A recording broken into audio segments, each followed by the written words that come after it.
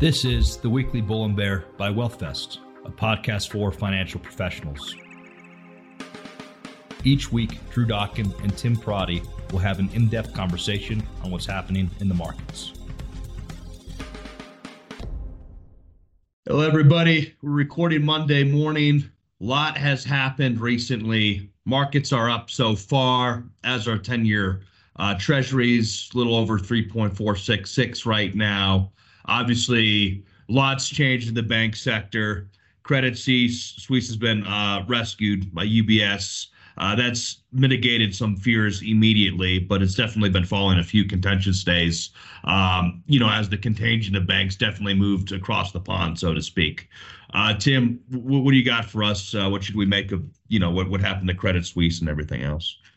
Yeah, I mean, it was kind of a wild weekend. The Saudi, not a finance minister, but basically he was asked the question, are you guys going to continue to add on Credit Suisse? And he said, absolutely not. Now, he went on to say that they were at 9.9% and it creates complications and so forth. But just the way he could have said that instead of starting with absolutely not. Yeah. And that essentially started the run. There's two big state banks in Switzerland. There's UBS and CS. The Swiss National Bank has a lot of money to backstop this thing. So it looks like, and you look at UBS this morning with the stock up, it looks like UBS said, all right, we're the only ones who can buy this thing, but you got to make it work for us. So they're basically going to have one of their chief competitors wound down. Certainly the U.S. operations, if there's anything in there to be salvaged, UBS will take some of that in and they'll get rid of the rest. But I said to a client on Friday, this is going to look like a controlled wind down, and that's what happened. What is surprising to the markets here is that the equity was left worth something, not a lot, but you still got a kiss on the cheek for the Saudis. But it's the AT1, it's the contingent convertibles, essentially debt that should be senior to equity that took a zero. So now people are looking at it this morning and they're looking at, all right, what are the ramifications of this? And one of the things has to be everybody's going to spend a lot more time looking at the paperwork on those COCOs, as they're called, or some of the kind of the junior debt that are in some of these structures and saying, wait a minute, is it possible that I could end up below equity? So as we look at it this morning, look, the market loves a rescue, right? So S&P futures were up this morning. The market is now up. And I think it looks just like '08.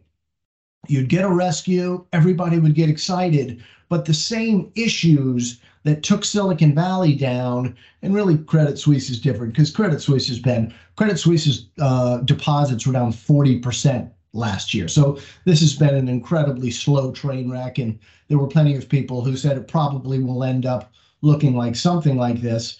But as we come out of all this, you just have to look at it and say, debt is going to get more expensive here for these banks. Deposits are getting more expensive for the banks. Everybody is sitting on an asset book that has to be written down. So we're really not out of the woods. The question now that the Fed is going to backstop every depositor, the question is no longer solvency as much as it is profitability. And that's where NIMs, the net interest margin of all these banks, are clearly going to come down a lot. And I think that is the reason why the KRE, even after the rescue last week, has continued to come in. Now it's bounced a little bit today, but that's kind of how I see the world. Everybody loves that free money. You look at global liquidity is higher as the United States is facilitating swap facilities. So all these central banks can use whatever underwater bonds or create bonds in order to swap them for US dollars. So global liquidity all of a sudden looks better. What makes stocks go up? Higher global liquidity. The other side of it is, as Torsten Slok talked about, friend of the podcast, he thinks that financial conditions have tightened by 150 basis points. Now, spreads have certainly widened out, and that's what you're looking at with financial conditions. But the fact is that, I don't know, mortgages are down a little bit. The economy seems to be pretty sensitive to, even up here, when you get mortgage bonds to come down a little bit, they like that. So overall, you see risk on this morning, and that's kind of counter to what I think you should be doing, which is nobody knows what's going on here. Nobody knows what the next shoe to drop is going to be. And you don't know. We don't know that the Fed or the ECB or whomever, fiscal authorities, are going to backstop every bad thing. And I think that is the moral hazard that you see this morning, is how much we are addicted to central banks, whether it be in Switzerland or the United States, coming in and saying, don't worry about it. We got it. We got the problem solved. Yeah, I mean, and a lot of this falls right after, the first Republic rescue too, right? You're looking at 30 billion deposits. I mean, Bank of America, Wells Fargo, Citigroup, JP Morgan Chase all contributed 5 billion apiece. So, I mean, everyone's been acting in unison right now, but we just see how systematic it is. Yeah. How many shoes drop, so to speak, do we still see rescue packages like this internally between the banking community? Yeah. Yeah. Yeah. Well, bank lending is actually higher, is more expensive on an overnight rate as of right now. And First Republic still seems to be untouchable because despite the KRE being up today, that one's down 15%. And it's a confidence game. If unfortunately your bank is the one that's in the headlines, that means that you're going to have the run on deposits and there's just no really holding it up. And, who knows what happens here, but it seems likely that to the degree that confidence doesn't hold up, it'll be a Silicon Valley situation potentially where the equity doesn't get any. I'm not making a prediction here, but just the trend is that, the equity ends up with nothing. The subordinated debt is huge haircuts and the deposits end up going to somebody else. And even after Silicon Valley, I mean, you've obviously seen massive tech layoffs. Google, Meta, Amazon, a bunch of other firms. I think they cut 104,000 jobs in the last year. Amazon just said they're going to lay off another 9,000. So it's going to be increasingly hard for a lot of these, go-go companies to find financing. Yeah. I mean, the interesting question is the Qs have ripped here. Semis have ripped. So the old FANG has really kind of worked here. Yeah. And yet we know that they are decelerating growth stories. So as a fundamental investor, you're really struggling. Let's say you're running a long short book. You're making the assumption, well, growth is slowing. The earnings need to be revised lower. And yet there is this excitement that all of a sudden these are cost-cutting stories. Well, they can be cost-cutting stories, but cost-cutting stories that are cash flow stories trade at really, really low multiples. And it doesn't seem to me like the market has accepted that reality yet. And then we think, I mean, in terms of GDP forecasts, I mean, Goldman obviously had some things to say. It's been a downward trajectory. That's probably going to be in line with what a lot of banks and firms are coming out with in the future, right?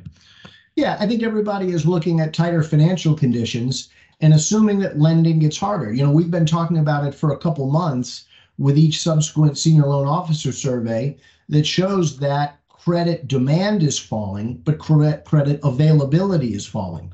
So I'm sorry, we can all go back and learn Econ 101 again, but I don't understand how this economy doesn't slow meaningfully if the cost of capital is going higher and the availability of capital is going a lot higher and demand for capital is going a lot lower. Availability of capital is going down. So, everybody is revising estimates lower. The Atlanta Fed GDP tracker has been like plus 2%.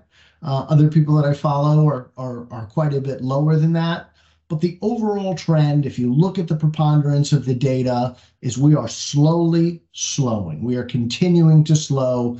And, long and variable lags and all that, I still believe it. I still believe the same thing. Now, maybe neutral was a lot higher than everybody thought. In other words, maybe the first couple hundred basis points of Fed tightening didn't do as much. But you can't tell me that with the tightening that's occurred in the housing market, that there isn't going to be weakness in the housing market. Now, my wife, who's a realtor here in suburban New York, is still dealing with a lack of availability of houses and 10, 11 people competing for a house. But nationally, where most of the houses are, you are down 5%. And just when you more than double the cost of capital on what is a levered investment for everybody, you can't tell me that that isn't going to have a negative impact, not just on how many homes get traded, but the price of those homes. And so the slowing is happening, but it really is surprising to me that it's taken so long. But as I wrote in my essay this past week,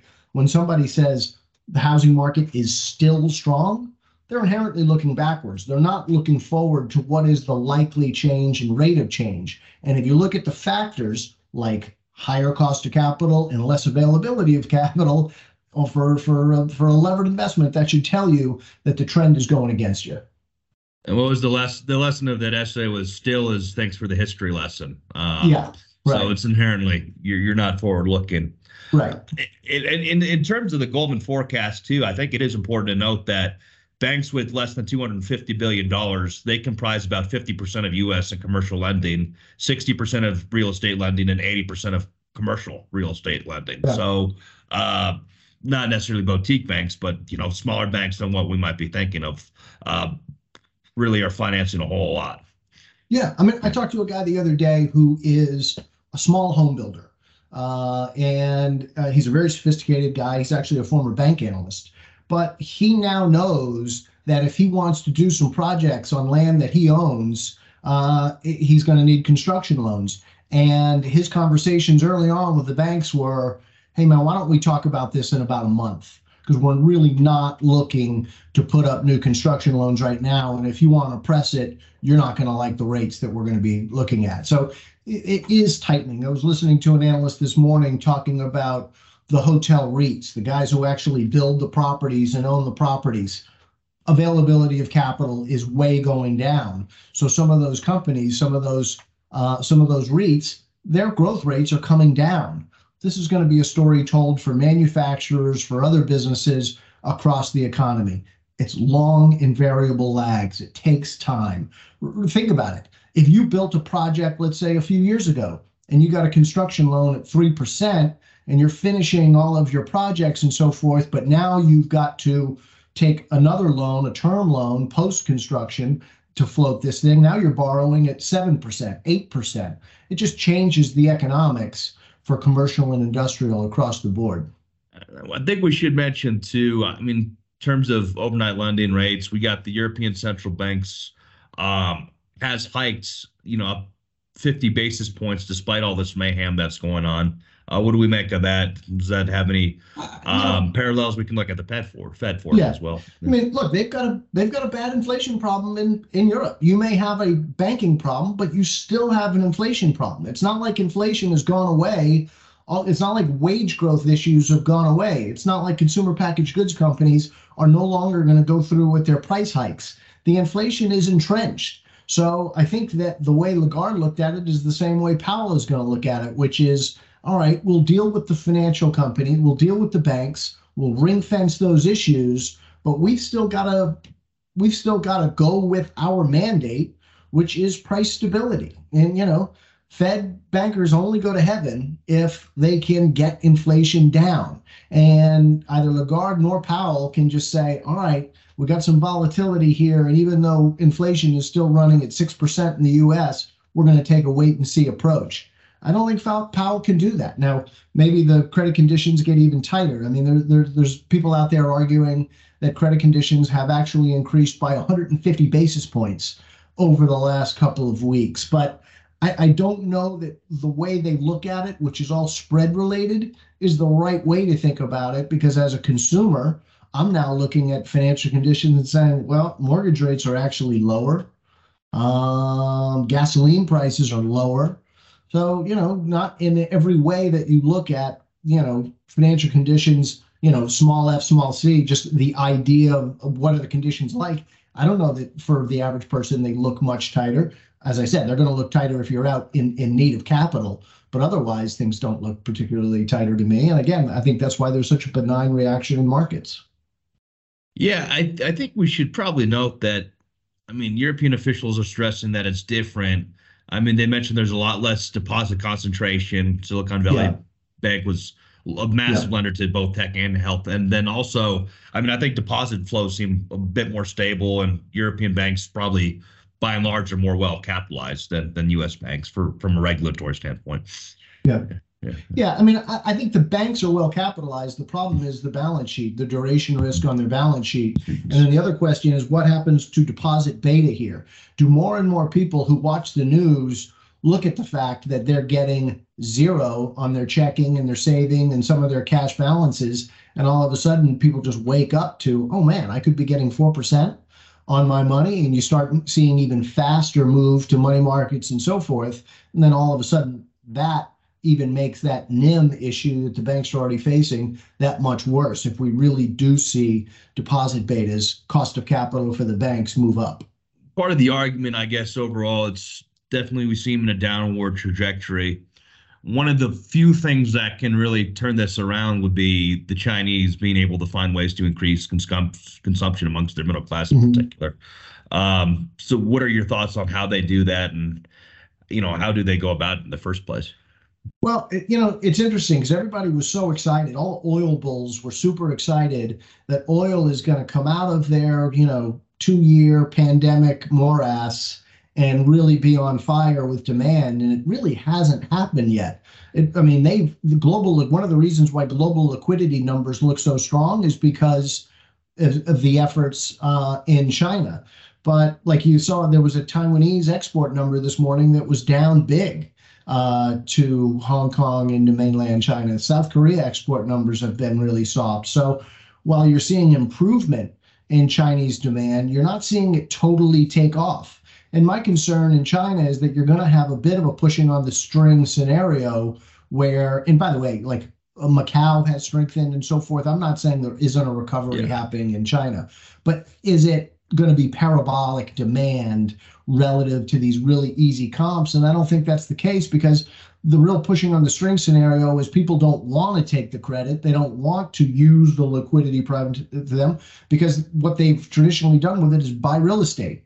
And while I think in some cities you see some better numbers, the real tier one cities, Beijing and Shanghai, but in the rest of the country, and as you move west in China, you still have real property market problems, where for 20 years you have stuff going up on the greater fool theory. You're buying an apartment, it stays empty, generates no cash flow, you sell it to somebody else for a higher price because they believe they can turn around and sell it to somebody else for a higher price. And the music has come to an end on that. And I just don't think that just adding a lot of liquidity is going to help people make investments that they no longer believe in, because the music has stopped here, and you really have meaningfully down pricing. And without demand for all of these units, it's hard to say what is going to make the Chinese real estate investor regain its confidence. You just have too much capacity. Yeah, and I think the employment situation looks different too, obviously. I mean, youth unemployment is now 17%, and you're just going to have a lot less of the kind of insatiable need for consumer goods spending as there was when there was much stronger employment pre-pandemic. Yeah, and, I'm no cultural expert on China by any means, but anything I've read about this lay flat movement, that there is a generational issue. We talk about it in the United States, probably every generation and every nation talks about it, right? That the young kids don't want to work as hard as us. Well, it seems to be a very real reality in China, where the current generation is not as much enjoying the put your head down, work and don't complain ethic that's kind of traditional in China. Absolutely. Anything else we've overlooked, Tim, do you think? Just two things I think that I wanted to mention. One of the things I wrote about is just the massive spending bifurcation. I was talking to an analyst who covers a lot of retailers and luxury goods businesses, some high-end businesses like boats, big ticket stuff. And the pattern is very, very clear. With a very high end in the United States, the demand is very strong. The New York Times had an article over the weekend about in Palm Beach, because it's hard to get dinner reservations. People are spending $250,000 to join a dinner club so you can get for the right to get a reservation to eat somewhere. And like with the boat market, if you're buying $1.5 million, $2 million boat, you probably still have a waiting list. If you're buying a 19-foot outboard, all kinds of availability. And the same thing as you go down market, whether it be in RVs and motorcycles and all that. So there is a real bifurcation that is happening. And so when people say the consumer is strong, it's just not true. The high-end consumer is without a doubt, still very, very strong. Everybody else, not so much. And if you look at, I think it's Johnson Redbook, the same store sales trends across the economy are very, very consistently slowing, and you're going to see negative growth all the way through 2023.